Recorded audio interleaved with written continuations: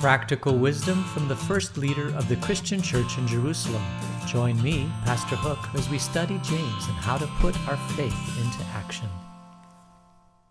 We are in James this morning. We are continuing in James chapter 2.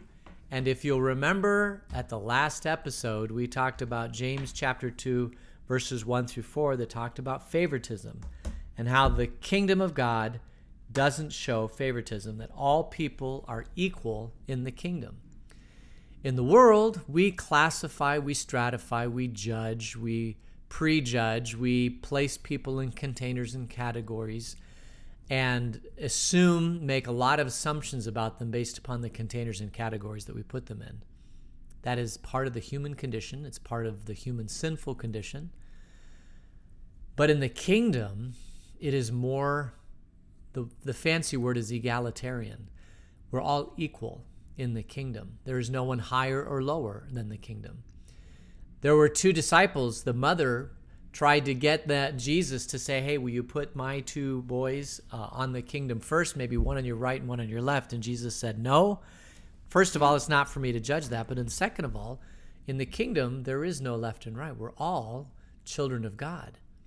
That is an amazing, when you think about it, that's a pretty amazing thing.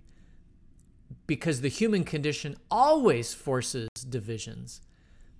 That's just the way we think, and it's the way we process.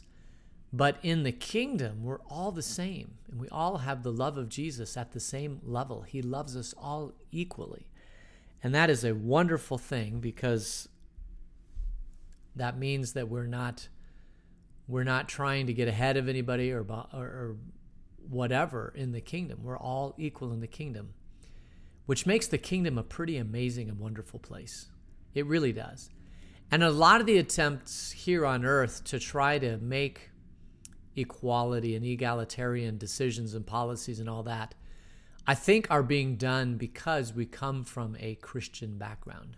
Because in other societies where there's not Christianity as the main founding philosophy or DNA within that culture, they have no desire to have egalitarianism. In many, many, many cultures, they stratify, and that's the way you are, and you don't move out of your stratification. And that is not very Christian. But the human condition always wants to do this. It always wants to do this. So in James chapter 2, we're going to continue on verse 5, where James follows on from this discussion about not showing favoritism, and he takes it kind of in a different direction. So let's just look at it. James, All right, this is James chapter 2, verses 5 through 7. Listen, my dear brothers and sisters. Has not God chosen those who are poor in the eyes of the world to be rich in faith and to inherit the kingdom he promised to those who love him? But you have dishonored the poor. Is it not the rich who are exploiting you? Are they not the ones who are dragging you into court? Are they not the ones who are blaspheming the noble name of him to whom you belong? So, James takes this argument even one step further. He says, listen, those who are poor in the eyes of the world, are they not rich in faith? Now, this is awesome, because we as humans assume that if you're rich in one area, you're rich in all areas. Or that if you're poor in an area, you're poor in all areas. And God says no. You can be poor in the world, but you can be rich in faith. Now notice what he's not saying here. He's not saying that if you are rich in the world, you are poor in faith. He does not say that at all. But what he does say is that you can be poor in the world and be rich in faith and inherit the kingdom promised to all of us. And I love this idea of kingdom, which is very much what Jesus came on this earth to talk about. He said all the rulers of this earth have their own rules and regulations, and you have to live in the earth under the earth's rules. But in the kingdom, you live under my rules. And my rules are that I'm the king, and we're all the same. And you can be poor in the world and yet still be rich in faith and inherit the kingdom. It's as clear as day. So God does not look at how much monetary resources you have. He only looks at the heart. And once you're in the kingdom, he gives you all rights and privileges. And it makes sense because once you're in the kingdom, you have the power of the Holy Spirit. You have the blessing of God on your life. You have honor, you have glory, you have power, you have redemption. All of these things come from being in the kingdom. And they're much more powerful and wonderful than anything the world has to offer. So what does it matter what the world has to offer? If you're in the kingdom, you have everything. But if you don't have the kingdom, it kind of in a way, you don't really have anything. Even though you might have all the things that the world values, you don't have it because you don't have the things of the kingdom. So the kingdom is very, very egalitarian. And in the kingdom, God judges everybody based upon the heart. Now, what's interesting is that we also have a tendency to assume that if you're poor, you're dumb. If you're poor, you have no value. You're a drain. And that is simply not true, because if you are a child of the king, yeah, you might be poor, but you have value. And once you realize you have value in the kingdom, that is a transformative thing. Because the church also, and what I mean by the church is the congregations, the church of God on this earth called together to do things.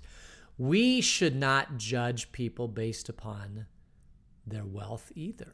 We should base our judgment on people as to what gifting God has given them, how much time, talent, and treasure, and help channel that time, talent, and treasure to be a worker in the kingdom.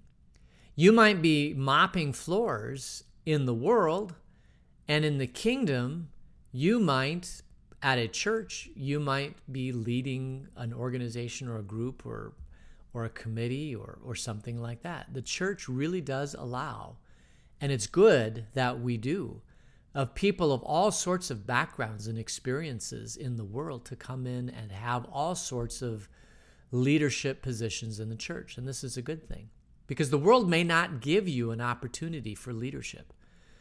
The world basically, today, the world says you can't be a leader unless you are well-educated, perhaps come from a certain background, and all those things that the world deems necessary to lead an organization or something in the world. But in the church, doesn't matter. In the church, you can be from any background, from any education, from any situation, and God can continue to use you. And we, as a body of Christ, can continue to help you develop those giftings to further your use of those in the kingdom. And yeah, sometimes those giftings that are cultivated in the church might help you in the world to do something different, or to have different positions in the world, I guess. It's maybe a bad way to say that, but a way to say that, because we are not judged in the kingdom by the world's standards. We're judged in the kingdom by the world's kingdom. But in James, as he's talking about this, he says, is it not the people who are poor that are rich in faith? But we dishonor the poor. The rich are exploiting the poor. They're the ones dragging them into court, and the ones blaspheming the noble name of to him you belong. Now, this is an interesting thing about being wealthy in some situations in some places around the world. As I mentioned yesterday, sometimes, or almost in every situation, a society, the wealth, for whatever reason, wealth attracts wealth. And so therefore, as a society gets older, after a revolution or a dysfunction or disruption to that society, once there's stability in that society, you will find that wealth attracts wealth. And so money, resources, power, all those things tend to float to the top, if you will, and the wealthy become even more wealthy. And one of the things in bad societies, very, very, very bad societies, one of the things that happens is that the wealth use their power, the top echelon of society use their power and influence and wealth to exploit the poor. They don't even give a chance to the poor. They exploit the poor so that they can become more wealthy and have more power. And it's really kind of a horrible, hideous thing, but it's happened throughout all of history and all kinds of governments. And it even happens in those types of societies that have Christianity as their foundational DNA. You will still find in those societies sometimes the wealthy exploiting the poor, and it should not happen. Now, it's a very big, complicated thing, and that doesn't necessarily mean that that all wealthy people are exploiting the poor, because not all wealthy people are exploiting the poor, and not all wealthy people are bad. And not all those people who are in the upper echelon with power, wealth, fame in society are bad people. Many, many of them are very, very, very good people. And many, many, many of them are followers of Jesus Christ. And this is all good. The prohibition here is that wealthy people should not exploit the poor just so that they can be wealthier and have more power and more influence. They should be fair. And here in the United States, we do have a legal system where we try very, very, very hard not to exploit the poor. And we have lots of checks and balances and lots of programs available to us to allow or to make sure that the poor are represented in society. And that is all a good thing. So that is a good mark of a good Christian society is to be able to allow people to do that. I know that I've heard that if you are charged with a crime, that our society will grant to you somebody to help defend you in court against that crime, because we know that poor people don't necessarily have those resources. One of the problems in that is that if a court system gets overwhelmed, if there are so many crimes that the court systems can't keep up with it, then these people who are defending in court, even though they may be very, very well-intentioned, can become overwhelmed.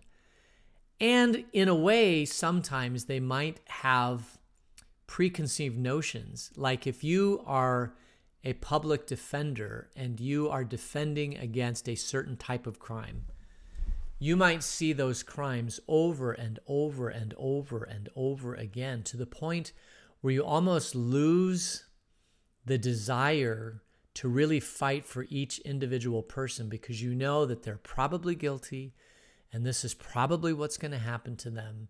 And 90% of the time or 80% of the time, it's the exact same. And so you lose sight of the fact that you might see in that person a difference, that they might actually be innocent, or that this case has a lot of extenuating circumstances that should be brought to the court and considered by the court. But unfortunately, as a society becomes more and more, as a society has more and more crime, I guess you could say, it's harder for that. And I'm not saying that poor people equals crime. I'm not saying that. What I am saying is that the equal justice system that we have, as people become more and more criminal, I guess you could say, it's harder for a society to have an equal justice system in a society. That's what I'm trying to say. Because not all poor people are not the source of crime at all. I mean, there are very, very many, many, many good people who just happen to not have a lot of wealth.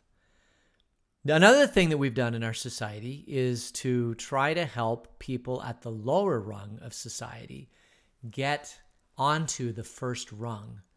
Now, this is an interesting thought experiment, but one of the problems that comes out of societies is that if you are really, really poor, if you come from a poor family, you don't have a lot of resources, it is hard. has historically in the world been very, very, very, very hard to get to the first rung. Like the amount of energy it takes to get one step forward when you're very, very poor is incredible. Then the amount of energy to take the second step is less, then the third step is less, then the fifth step, sixth step, like all of those, but it's that first step. It's like the world, when you are poor and have no resources, it is very, very, very, very hard to break out of that and to get any traction whatsoever. And it's just natural. It's part of the sinful condition. So one of the things that we do here in the United States is we have placed a large emphasis on trying to help people that are from poor backgrounds or don't have a lot of resources to at least get that first rung. And so we have all sorts of programs and governmental systems. Even the education system is designed to help people get to that first rung. It is, because you imagine how hard it would be if you're in a society where people can read and write and think and do all those, not think, but read and write, have some of the skill sets that are necessary to move forward in life, and you can't read, you can't write. Imagine how much of a handicap that is for you. And so one of the things that we've tried to do in the United States is to get everybody at least to the first rung. I'm not sure we've ever done that very well. The first kind of attempt at that was probably in Boston. I think the first major attempt to that was by Horace Mann in the Boston public school system, where he promised that if we would just educate everybody, give everybody an education, and I think that would be like a K through 8 education, an 8th grade education. If we just give everybody an 8th grade, we could eliminate all crime, all poverty, all dissension, all the problems of society, if we would just give everybody an 8th grade education. And I think that was a great grand promise. But the problem is that education isn't the only barrier to things in this life. And that doesn't overcome the fact that we are all still humans trapped in a world of the human condition, which has original sin and brokenness. And you can't fix all of that. It's impossible. But the church, man, this is what I love about the church. The church can look at anybody from any situation, any background, any education, any training, any nationality. The church can treat everybody with equal dignity and love people one-on-one and create the environment by which anybody from any background can be loved and know that they're part of the kingdom. And that's what I love about the church. And the world, no matter how hard it tries, is never, ever going to be able to overcome that. I just don't think it's possible. We live in a human condition called brokenness and sin, and so therefore it's not going to happen. So, let's see. Are they not the ones dragging you into court? Yes. It is just ironic that the poor assent to the rich, and then the rich drag him into court. And this can happen. If you are wealthy, you can buy the court system. You can, probably not so much here in the United States, I hope, but in other parts around the world, if you are wealthy, you control the court system. I mean,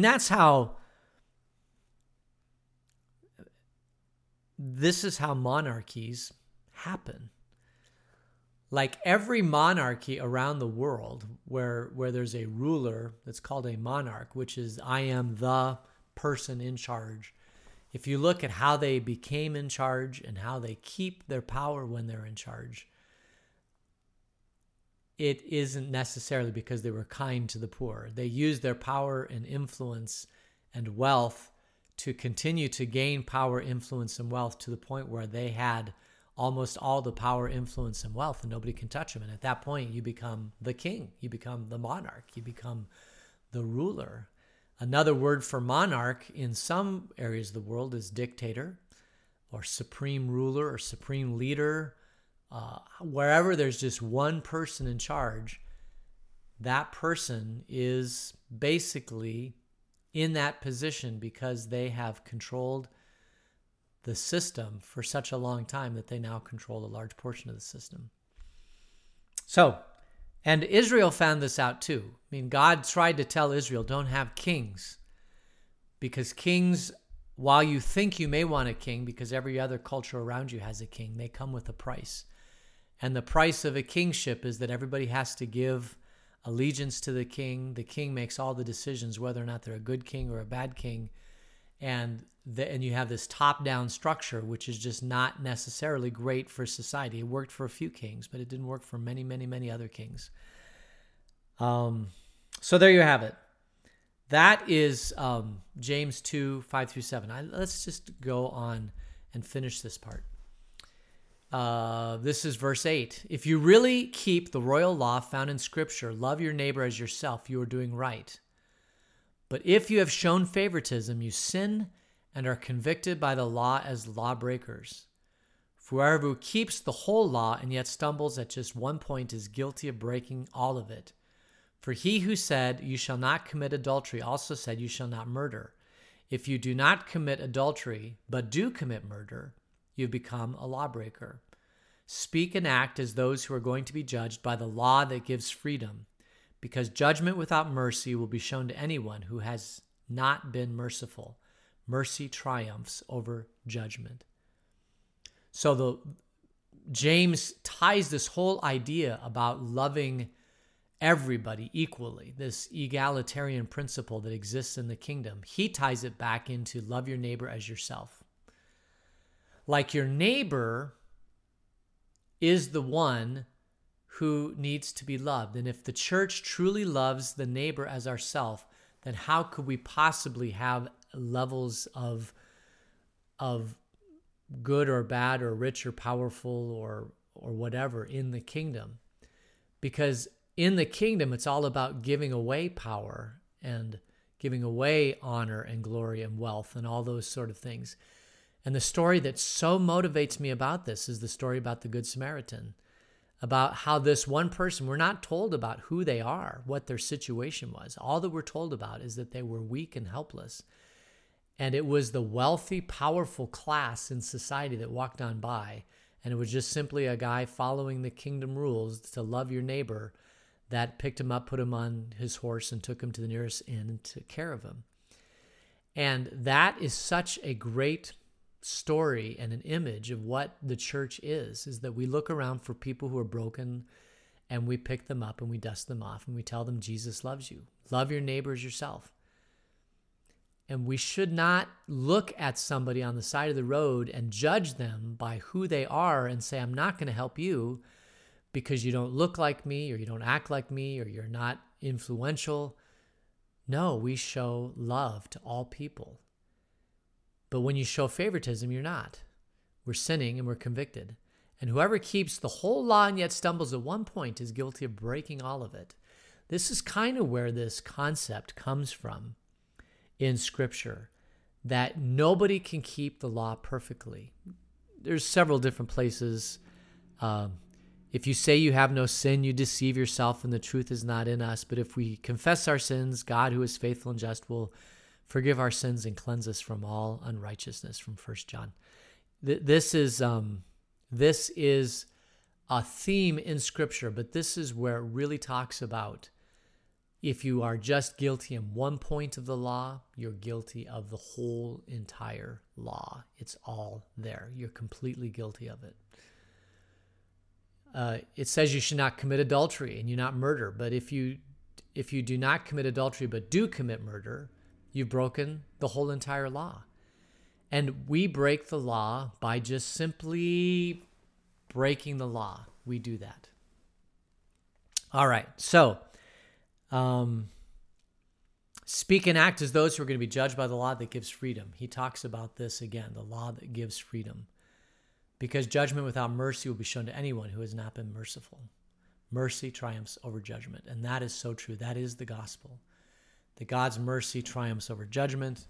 Mercy is always more powerful than judgment. That is so counterintuitive. We think judgment is the most powerful thing on the earth, right? Law, order, judgment, God's law, all these things are the most powerful thing. No, they're not.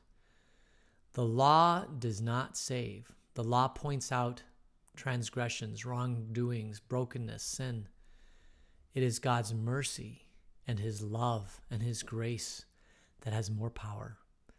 And nothing can overcome that power. And that was what Jesus taught. That's the whole message of Jesus, is that grace is just the most powerful force in humankind.